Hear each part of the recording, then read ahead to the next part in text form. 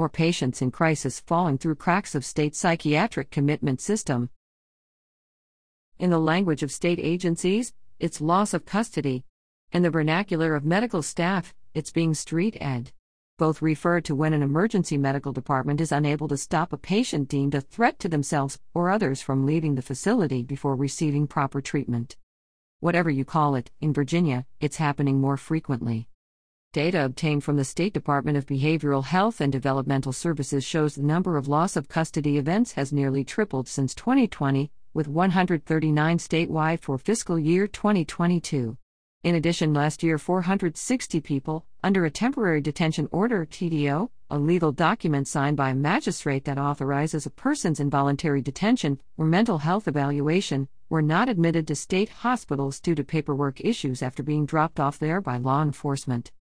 We all know there's a crisis, but not everybody knows the extent of it, said Ryan Dudley, Crisis Services Director at the Hampton-Newport News Community Services Board, the second largest of Virginia's regional boards charged with providing behavioral health services at the local level.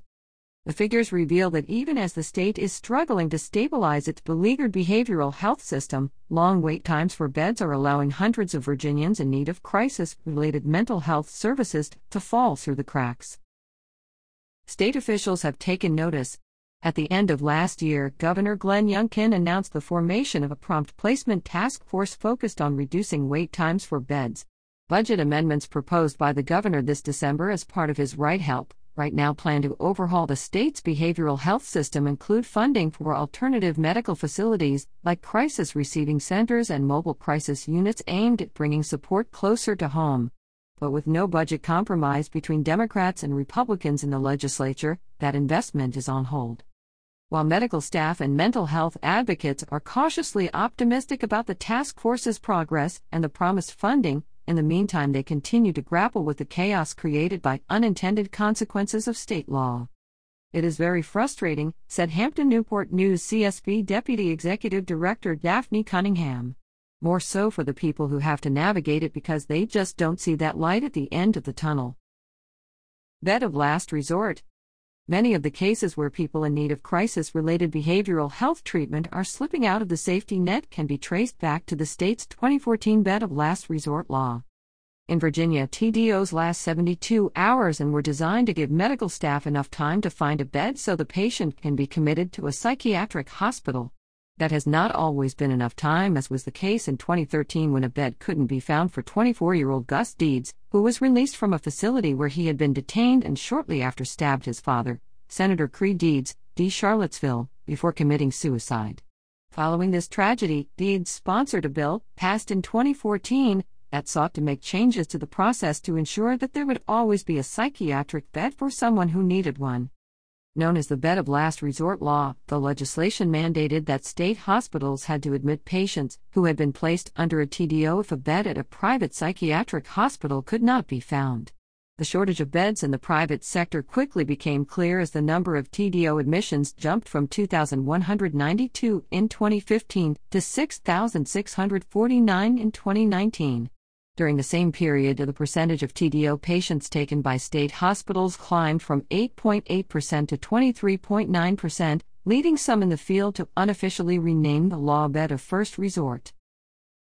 Then the COVID-19 pandemic happened, and cracks in the psychiatric care system widened. Quarantine requirements limited the number of available beds further. Existing hospital staffing shortages got worse. In July 2021, the situation had gotten so dire that the state closed 5 of its mental health hospitals to new admissions. Some of the changes instituted during the pandemic remain in place. Commitment hearings, which must occur within the 72-hour TDO period and pre-pandemic were typically held in person at the hospital where the patient was being admitted, now occur in emergency departments, often via Zoom call. CSB staff, who previously would only testify at those hearings, have now taken on the responsibility of facilitating them. There's not a clear definition of where the CSB role ends and where the state hospitals should pick up, Cunningham said. At the time of that legislation, there was no real next step of what happens if that bed of last resort isn't there. The lack of psychiatric beds has made both private and state hospitals strict about who they choose to admit.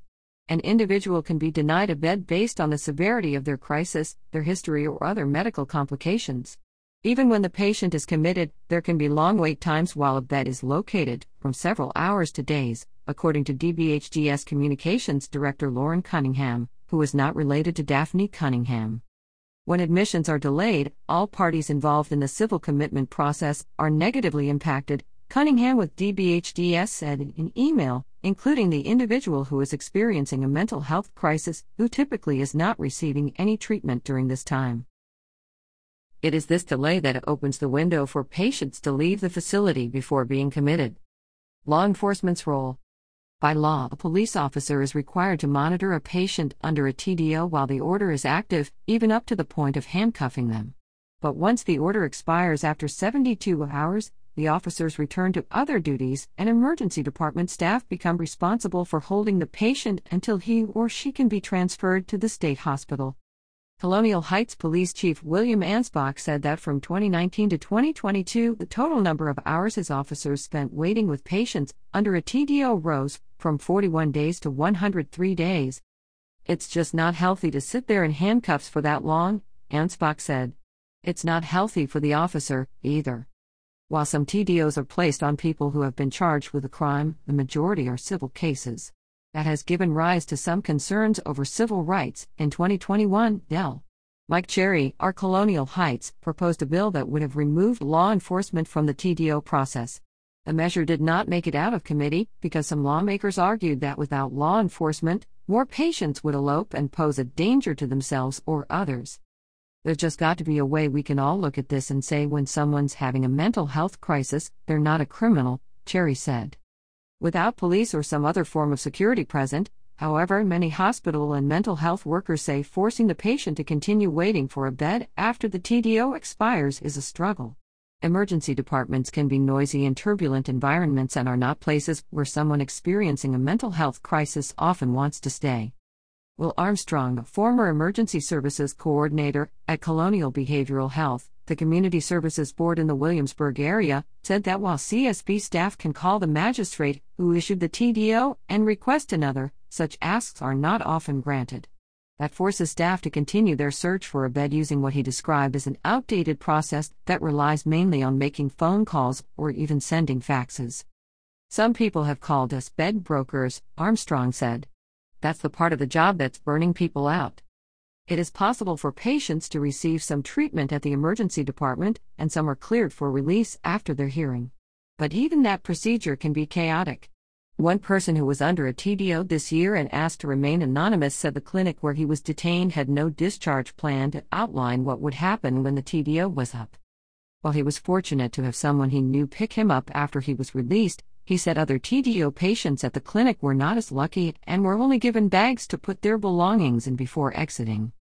"There's certainly no care as to what happens to those people at the end of the TDO," he said. Complicating discharges even further is the fact that people under TDOs may be transported long distances to hospitals. Albemarle County Sheriff Chan Bryant said patients under her custody are often taken to places like Western State Hospital in Staunton, with no procedures in place to ensure their safe return. "We're taking these people out of the community and out of their support system and sending them 5 hours away and saying, 'All right, good luck getting back,'" she said. Earlier this year, Bryant requested an opinion from Virginia Attorney General Jason Miyares on law enforcement's role relating to temporary detention. Miyares defended the current law. "Law enforcement must execute the order without delay and maintain custody of the individual until custody is accepted by the temporary detention facility," Miyares wrote. Further, the law does not permit law enforcement to transfer an individual under a TDO to the facility of temporary detention unless the facility accepts custody of the individual for admission. "Finally, it is my opinion that there is no legal authority for law enforcement to continue custody of an individual pursuant to a TDO beyond the length of time specified in state code." Dudley of the Hampton Newport News CSB said stories like this can be disheartening for CSB staff, who are forced to come up with workarounds on a daily basis. "We've taken on challenges that weren't necessarily meant for the CSB to take on. The impact this has on us delivering other services is also significant," he said. "We want a predictable process." Light at the end of the tunnel? It is difficult to measure the exact steps the Prompt Placement Task Force has taken to overhaul the TDO process because the governor's office and the leader of the initiative, Janet Kelly, did not respond to multiple requests for further details. However, several people working with the task force offered insight into its workings. Julian Walker, Vice President of Communications for the Virginia Hospital and Healthcare Association, said his organization has been engaged with the task force and supports the funding proposal the governor put forward in December. Our hospitals have added hundreds of behavioral health beds in the last several years, Walker said. However, he continued, different beds and different facilities are going to have different capabilities and different capacities to treat patients with specific needs. Cunningham said DBHDS has also been working with the task force to ensure that individuals experiencing a mental health crisis are receiving the right help they need, right when they need it, while also reducing the burden on law enforcement, emergency departments, and other community partners who are working to ensure these individuals are safe until a bed can be found for them. There are not enough places in Virginia for people experiencing mental health crises to go when they need help, said Mental Health America of Virginia Executive Director Bruce Cruiser, but there are options for support. He encourages those in crisis to call the 988 warm line to talk to someone who can help. Everything really starts with destigmatizing mental health so that everyone sees it as part of health, Cruiser said. If that's the case, then when people aren't feeling well mentally or emotionally, you're going to talk about it, and then they're more likely to ask for help and then get the help they need. Today, the high number of loss of custody events in the Virginia behavioral health system shows that many undergoing acute mental health crises are not receiving the timely aid they need.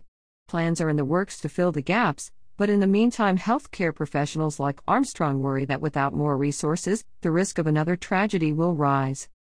I'm surprised that there haven't been more critical incidents, Armstrong said. This article first appeared on Virginia Mercury and is republished here with permission. Virginia Mercury is part of States Newsroom, a network of news bureaus supported by grants and a coalition of donors as a 501c3 public charity. Virginia Mercury maintains editorial independence.